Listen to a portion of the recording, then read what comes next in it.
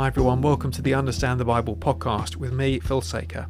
Today we are continuing our series on Revelation. We have a sermon on the next part of Revelation looking at the witness of the church, and that's Revelation chapter 10 verse 1 to chapter 11 verse 14, and you might like to have a read of that before listening to the sermon.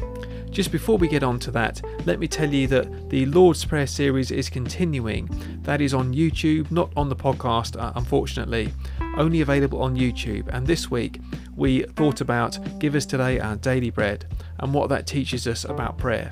So do have a look at that if you're interested, and think about maybe sharing it with someone who might be interested as well. Also, if you would like to become a supporter of Understand the Bible, then you can become a Patreon, and that's just a way of giving a little bit of money each month to support Understand the Bible, and the link for that is down in the description below. Alternatively, there are other ways of supporting too, and you can see all of those things in the description. So thanks so much for listening, everyone. I hope that you enjoy and appreciate the sermon, and I hope that it's a blessing to you today.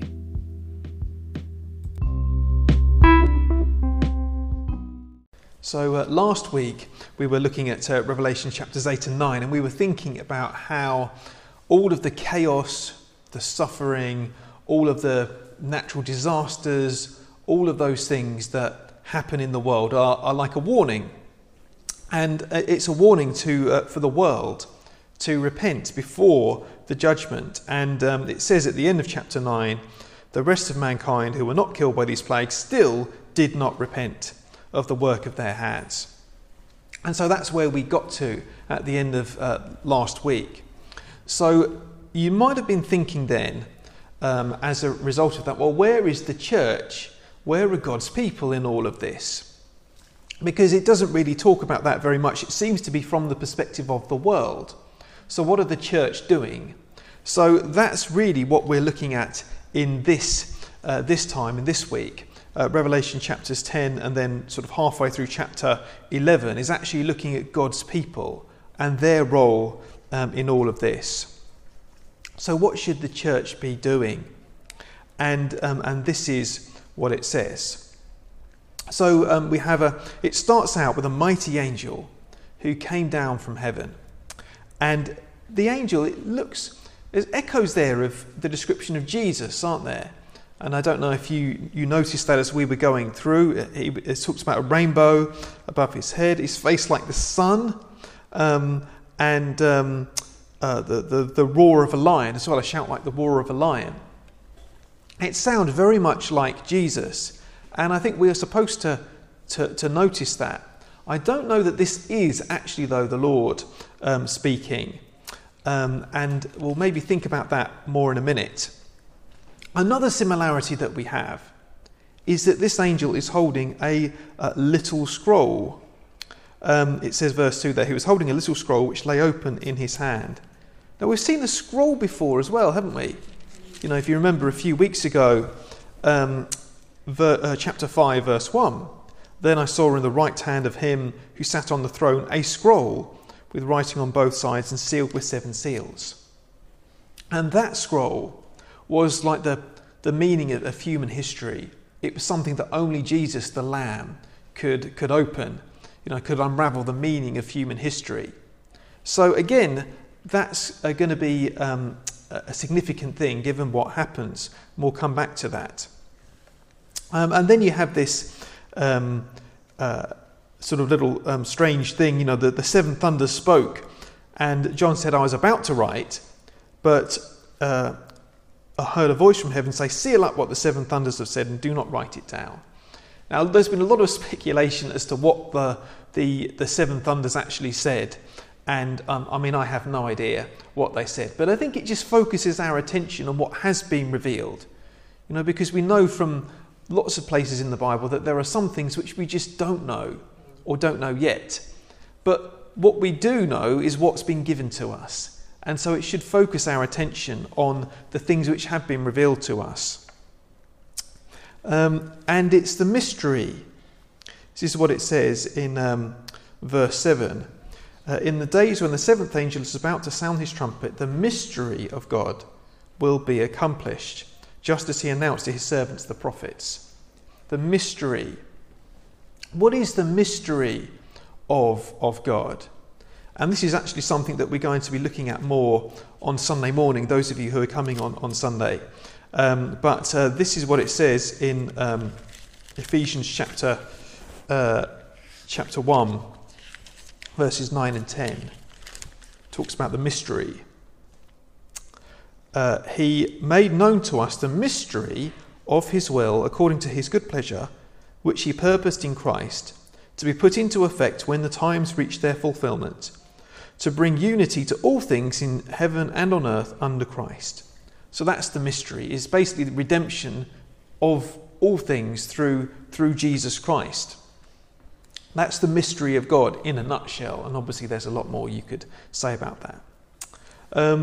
So that's the purpose, if you like, of the world, is the redemption through Jesus Christ. That's the purpose of all things. And so then, the angel says, or the voice says, go and take the scroll that lies open in the hand of the angel. And he takes the scroll and he says, take it and eat it. And he says, it will taste sweet in your mouth, but then it will turn sour in your stomach. That's quite a strange thing to do, isn't it? What's going on here? But actually, it's just picking up on what happened to Ezekiel the prophet. That's exactly what Ezekiel was told, and we won't go and look at the passage now. But if you look down at the bottom there, it says Ezekiel chapter 3. If you're interested, you could go and have a look at that later on. But that's exactly what Ezekiel was told. Eat the scroll. It's the words of the Lord. And it's the kind of symbolic of the prophet taking on the words of the Lord before giving them to the people. That's about eating them, taking it on board so that it can be given. And I think the whole thing with being the sweet and sour, the word of the Lord, we know, as David says, Psalm 19, is sweeter than honey. The law of the Lord is sweeter than honey. But we also know that not everyone likes it. Not everyone likes to hear it. And that's something we know from experience, isn't it? That we may love reading the Bible, we may love looking at what God has to say, but a lot of people don't like that. And if you try and tell them that, they get very offended. And I think that's what it's trying to capture there. And it says at the end of that chapter, verse 11, then I was told, you must prophesy again about many peoples, nations, languages and kings. So that's what it is. It's prophecy. It's just speaking God's words to people. And that was what John was told to do. John, who wrote Revelation. And so then, in the next part, chapter 11, then he was given a measuring rod and talked about the worshippers around the temple. But it says, do not measure the outer courts, because it has been given to the Gentiles who will trample on the holy city for 42 months. Trampling is, again, it's all of these references in Revelation. It comes up. This is what Jesus said in Luke chapter 21, verse 24. When I can turn over the page, there we go. 21, verse 24, it says, they will fall by the sword and will be taken as prisoners to all the nations. Jerusalem will be trampled on by the Gentiles until the times of the Gentiles are fulfilled. Being trampled on by the Gentiles, or maybe you might say by the world. What's to do with 42 months though? What's the deal with that? What does that represent? I found out something interesting, that there are the people of Israel, when they came out of Egypt, it's recorded in Numbers that they stopped 42 times on their way to the promised land. Also, if you work out a month as being 30 days, if you use that calculation, you multiply 42 by 30 and it comes out with 1,260 days, which is the number that the other number. So what we're being told here is something significant, that this is, John's using different ways of describing it, but he's basically talking about now, the time in between Jesus' first coming and his second coming. That's what he's talking about. It's just a figurative, symbolic way of referring to the time that we are living through. And that's what the Bible calls the end times. It's not a sort of some special time near the end of time. It's now. It's the time in between Jesus' first coming and his return. So what happens in this time? And he says God appoints 2 witnesses, it says, verse 3. I will appoint my 2 witnesses, and they will prophesy.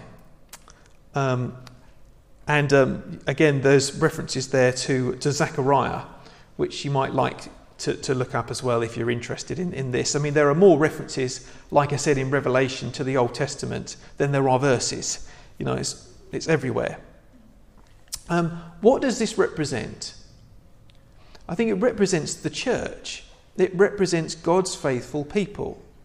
So John had been told, you must prophesy, you must witness. And I think this is also what God's people do. So it says, for example, Jesus says to the apostles in Acts chapter 1 and verse 8, you will be my witnesses in Jerusalem and in Judea and Samaria and to all the ends of the earth. That's our job, if you like, the church. As a church, we are witnesses of Jesus Christ. That's what we do. So then in this, it moves on. It says, when they finish their testimony, the beast that comes up from the abyss will attack them and overpower and kill them. And their bodies will lie in the public square of the great city, which is figuratively called Sodom and Egypt, where also their Lord was crucified. For 3.5 days, some from every people, tribe, will gaze on their bodies, and then they'll gloat over them. Now, is this, again, I'm not sure whether this is referring to a time after, or actually, someone suggested it could just be the same time. This could just be referring to the same kind of time, which is just to say that the church should always expect that opposition. Do you remember how John describes this time? Chapter 1, verse 9 in Revelation. I, John, your brother and companion, in the suffering and kingdom and patient endurance that are ours in Jesus. Suffering and kingdom. Those two things always go together in the Christian life. And that's what we should expect. That it's not just about, proclaiming the Lord Jesus and everything being sweetness and light, but actually there will always be that opposition to the gospel. And it seems that even they conquered for a while, doesn't it? That they gloated over them and they celebrated for a while because they were killed. But after that time, the breath of life from God entered them, and they stood on their feet, and terror struck those who saw them. They were vindicated in front of the world. So those who had been persecuted, who'd been killed for witnessing, were vindicated, and it was public. It was in front of the whole world. You think about what it says, for example, in Psalm 23, a very familiar psalm, but actually it says, for example, you prepare a table before me in the presence of my enemies. It's that vindication, isn't it? Saying that actually God will vindicate those who trust in him. And that's exactly what will happen. That every wickedness against God's people will come to nothing in the end. Even if it may seem like they triumph, it will come to nothing. So I appreciate that there's been, as always, there's so much to say about Revelation, and I hope that it's not sort of overloading. But let's just pause as we come to the end of this and just think, let's draw out the things to remember, the things to think about and to learn about Revelation. What does this say about the time that we're living in now? Well, the first thing is that we don't know the meaning of every event. You know, the big scroll from chapter 5, the meaning of human history. You know, we don't have that. We don't know. Only Jesus knows about everything. But there is the little scroll, and we've been given that. And so we can say, although we may not know the meaning of everything, we can say to people, well, you need to turn from sin and turn to the Lord Jesus. That has been given to us to proclaim. And we can say the way that God acts in history in general. You know, that sometimes bad things do happen, because of specific sins. I mean, I don't think we can say, not always, that happens specifically. But often, that we know that natural disasters, bad things, evil is a judgment on sin, isn't it? We need to turn to God. That's what we need to proclaim. That's the message which we've been given to proclaim. And that's the second thing, that we are to be faithful witnesses in proclaiming that message of repentance for the forgiveness of sins. Now, we've been given this message. We've been given the message to say it is through Jesus that we come to God. Only through Jesus can we be forgiven and can we be cleansed from our sins. That's the message that only we as the church can proclaim. Now, that's not a message out there in the world which they believe or which they like. Which leads on to the third thing. It's a message that they don't want to hear. It said in verse 10 there, in chapter 11, they tormented those who lived on the earth, the prophets. What does that mean? It means that people didn't want to hear the message. It means that telling them about Jesus actually to them is like torment, because they don't want to hear it. They'd rather not hear it. They'd rather just carry on in their sin and not hear the message about Jesus, not hear the message about God's judgment. But we are to say it anyway. That's the thing. We are to be witnesses anyway. And often we need to speak God's message to people who don't want to hear it. The fourth thing is not to worry if the wicked appear to gain over the church. I was just reading this morning the Open Doors update, the weekly Open Doors update, and they were talking about the church in China. And, the church in China is very regulated. I think young people can't go to church, something like that. And, it's not as bad as it is in some countries, but and you think, well, why is this happening? Why does the enemy seem to have some kind of sway over the church, have this power? But this is the way that it is, as we know through history, that there will be times when it seems like it has the victory, evil has the victory, but it doesn't. That's the message of Revelation. It doesn't have the victory in the end. And the fifth and final thing is that those who remain faithful will be vindicated and glorified. Those who remain faithful to Jesus, it will be seen, there will be vindication publicly. It will be seen that those people belong to him, and actually will be, as it says, there's a loud voice from heaven saying to them, "Come up here." And they went to heaven in a cloud while their enemies looked on. And that's an encouragement to faithfulness, isn't it? Knowing that actually, whatever it may seem like here and now, we know that it's those who remain faithful to Christ, whatever the cost, who actually will wear the crown at the end, who will bear the crown, the victor's crown. And that's something that we need to keep in mind as we press on, knowing that it is difficult in the Christian life, isn't it? It is difficult, but we will wear the crown if we're faithful, if we carry on. So let's pray as we draw to a close of this passage.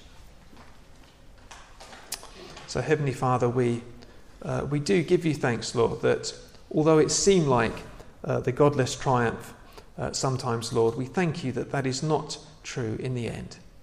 We pray that as a church, as individuals, as your people, you would help us to be faithful in our witness to you. You would help us to speak about Jesus even when people don't want to hear. And we pray, Lord, that you would help us to be faithful till the very end. And we pray, Lord, that even though many people don't want to hear, we do pray, Lord, that this message about Jesus people would be willing to listen.